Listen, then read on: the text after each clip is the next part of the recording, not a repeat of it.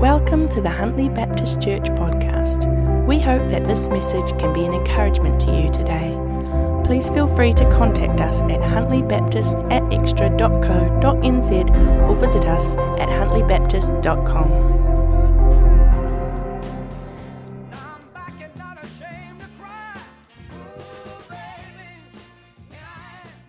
Yes, we did just play Stevie Wonder in church. Signed, sealed, delivered, I'm yours. Apart from one or two words, it's actually a song of reconciliation. But anyway, in the middle of a music lesson, right in the middle of a music lesson in my year 10 year, which was called the fourth form back then, I suddenly realized there were only so many black notes and white notes on my teacher's piano, and yet all the melodies that had ever been written had come from a combination of these notes. And when I blurted out my newly discovered epiphany, she said something that really blew my mind. She said, yes, and the possible tunes from these in the future are endless. It's a well that will never run dry. And man, I've thought about that over the years as you know, number one hit rolls out after another number one hit. And I've thought, man, true to her prophetic words, the well has never run dry. From those same white notes and black notes and the combination of them, we still are creating new melodies, new songs today. And one of the things I really love to do is, one of my favorite things is to sort of lie in the dark on the carpet and listen to perhaps a new CD, a new worship song or a new worship CD, and to really take in the melody and the words and listen to each instrument. And I think then, God, you're still gifting people to be creative. And I think there's a few creatives here this morning. And Mrs. Garner, my music teacher, was right. It is a bottomless pit of creativity. Colossians 1 verse 16 says, "For in him all things were created, both in the heavens and on the earth, visible and invisible, whether thrones or dominions or rulers or authorities, all things have been created through him and for him." This is the creative God we can know and we're privileged to serve.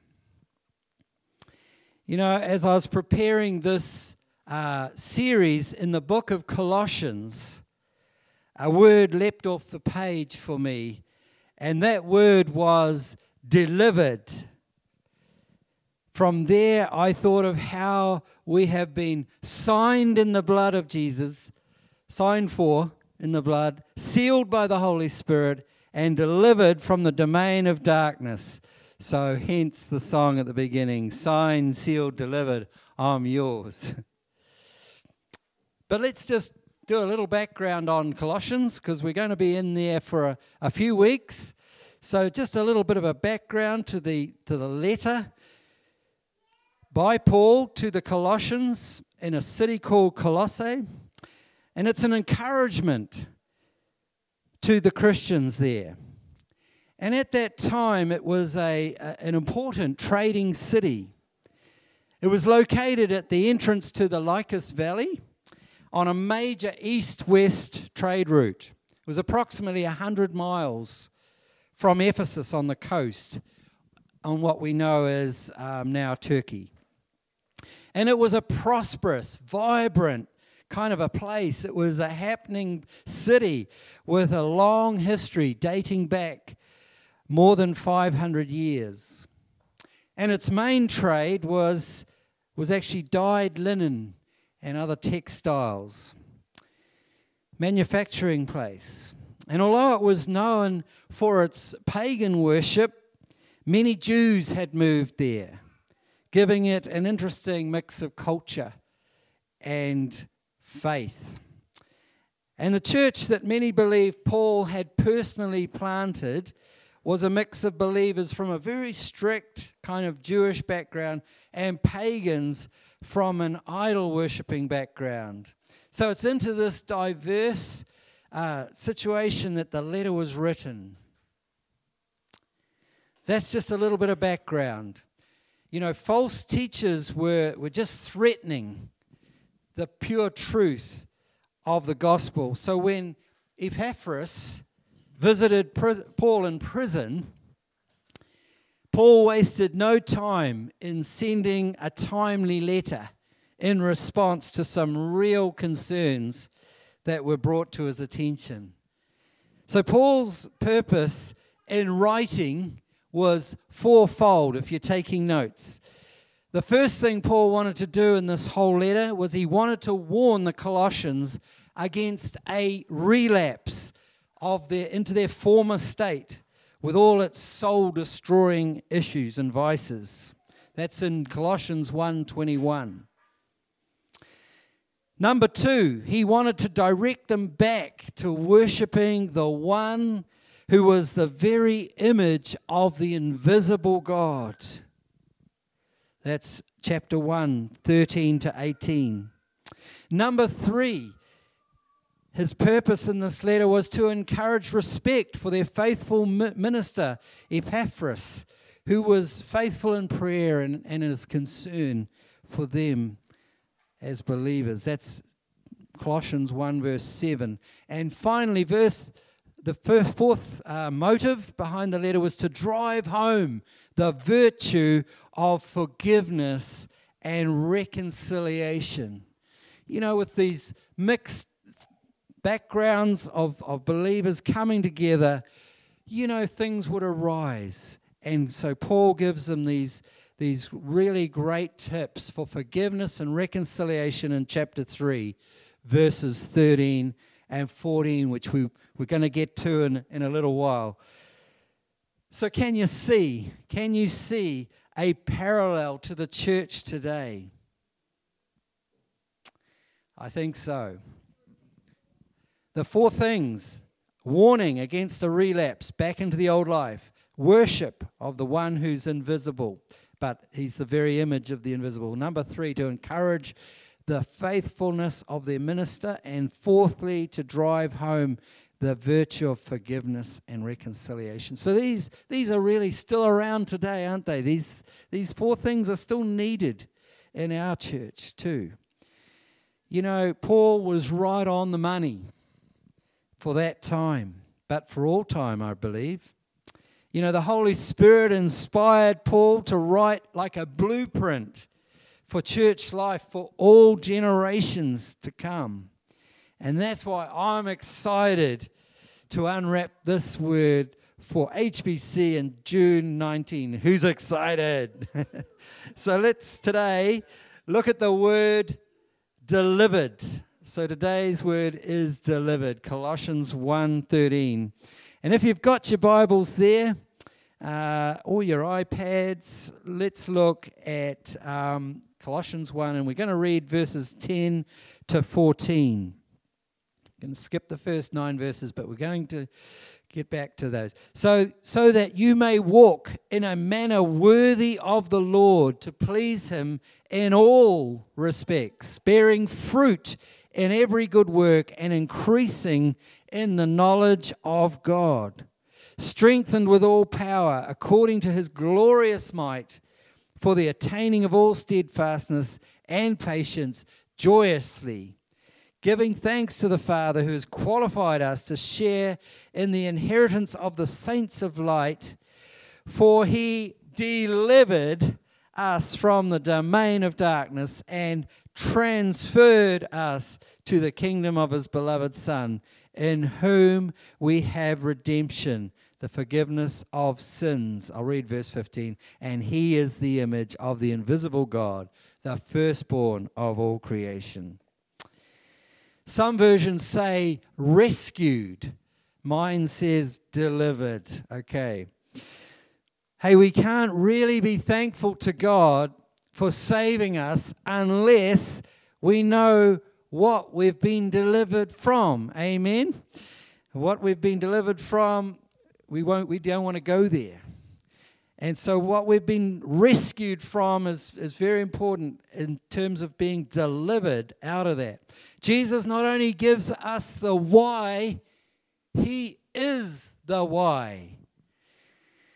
It's like he knew, about employing millennials. A year ago, I had 4 millennials working for me, and they're great, but they always want to know why we're doing things. And anyway, that's cool. I'm down to 1. But the millennials want to know why we're doing it. And that's what Jesus gives us. He is the why. He is the why. In order to be truly saved, we need to be delivered from the domain of darkness, which, as we've said over the last few weeks, can be a process.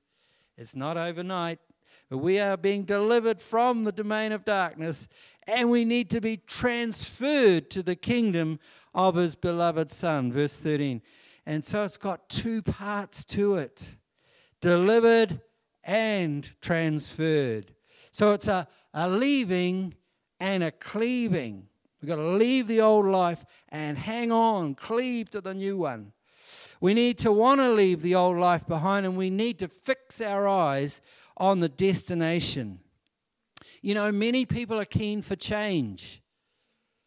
My life's, yuck. But they just aren't sure that they want to grab onto the new life.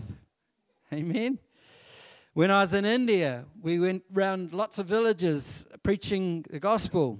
Every night we'd pray up, go out in a little trekker, diesel fumes all coming in the back. We'd get to the village, set up. A lot of it was in Telugu, the local language, but we sort of, whatever we said got translated. It was going great. This night was awesome. We had people coming forward, getting prayed, healed, delivered, all this. And suddenly, the leader said, in the truck, we're going. I'm like, hey, there's still a queue. But that was me just being, sort of like wanting to question it and ask why. Anyway, we were in that truck. We were down the road, and she said, they only wanted the miracles. They didn't want Jesus. You see, we can add Jesus to the list. Like those people in India, they had like 3 million gods already. And yeah, we'll have Jesus. But they didn't want to say no to the domain of darkness. They didn't want to say no to all the others. That's why when we baptize people, we say, do you love Jesus? Yes. Do you want to live for him? Yes. Do you denounce the domain of darkness? Because we've got to reject all the other gods to serve the one true God. Amen? All right. One day, I actually had one of my youth boys out helping fencing, and I needed to cross a drain.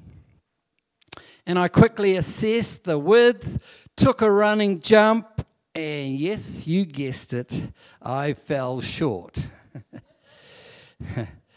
Up to my waist in water, all I could hear was raucous laughing. He thought it was the funniest thing ever. And I was glad that someone thought it was funny, but I had taken my eyes off the goal and I had paid the price. You see, the key to drain jumping is to fix your eyes on the opposite bank. In fact, they've even made a sport out of this in the Netherlands. It's called vieljeppen. I'm not sure if I said that right. Vieljeppen. But it's come out of necessity originally, and now it's become a sport. You actually run up with a pole, plonk it in the water, about the middle of the stream, and over you go. And you know what? I got to do it. Yeah. We went to visit our Dutch daughter, or the girl who stayed with us for 11 months, And she had a stick that had been in the family for about 30 years. They gave me like a 2-minute lesson, and I broke it. I broke their family favourite stick. I obviously had the wrong technique. Some years later, Aaron and Amy visit the same family, and he breaks or sprains his ankle doing it, hobbled all around London afterwards. So, yeah, there's actually quite a technique in drain jumping or fieldjeppen. Anyway, despite his mocking spirit, that young man is now the Baptist pastor in Oamaru. But my dad said to me once, when I was learning to drive, look where you're going. Don't go where you're looking. Was good advice. You know, I've lost sight of the goal, you know, when I've taken my eyes off Jesus and I've fallen short time and time again. You know, I've lost sight of the goal so many times. But I've allowed distractions to take my eyes off Jesus. And I've been delivered, but not yet transferred to the kingdom of the Son of the living God. You know, He's the incredibly creative, amazing, transforming, powerful, loving God who sent His Son to die as me. And I think that's amazing. And that's why we began today with the goal, this creativity. The creative God, that's the goal, to be like Him, to be with Him. Maybe you're looking down at the gap and not the goal. Maybe you're looking at the problems and not the solution. We can all be so consumed with the distance we've got to jump that we lose sight of the one doing the transferring. You know, Aaron and I didn't quite get the technique. We didn't get over the whole drain thing. But we need to look to the one who can do it for us. Amen. And that's why I began this message with the prize. See, unless we're focused on the prize of knowing and becoming like this creative, all-powerful, incredible Savior Jesus, you know, we are going to fall short. According to verse 15, Jesus is the image of the invisible God. He's the firstborn of all creation. And I just want to take a moment out of this sort of, thing of crossing over, just to explain that. You know, the firstborn, when Paul says the firstborn, that's not a timing thing like being the oldest in the family. Because Jesus has always been. He wasn't born. He's just always been. It's a title of preeminence. He's just the first. And it really relates to first fruits, first, born, first tithe. It's like, you see, the rest of the tithe is redeemed by the first bit. And we need to get a handle on this preeminence of Jesus. He is the firstborn as in terms of authority and priority and preeminence, because He is the first and foremost in everything. Because He was not born. He is just the first. And He, the clean one, redeemed the unclean. That's us. Okay? The first tithe redeems everything else that we're allowed to keep. And Paul establishes this as the why, because he knew how easily we forget to put Him first. Some of us, I'm sure, live under the mantra, well, why pray when we can worry? That was a joke. You see, it takes faith to leap. It takes faith to do the leap, and it takes faith to stay on the other side, on the other bank. See, it comes down to faith. So we can be delivered or rescued, but not yet transferred into the kingdom of God. I've got to say that That's maybe the worst state ever to be in. Being in limbo land is the most dangerous and frustrating place. We know we need saving, but we can't make that leap. Or we've made the leap and taken our eyes off the goal. Either way, we're not yet transferred to the kingdom of his beloved Son.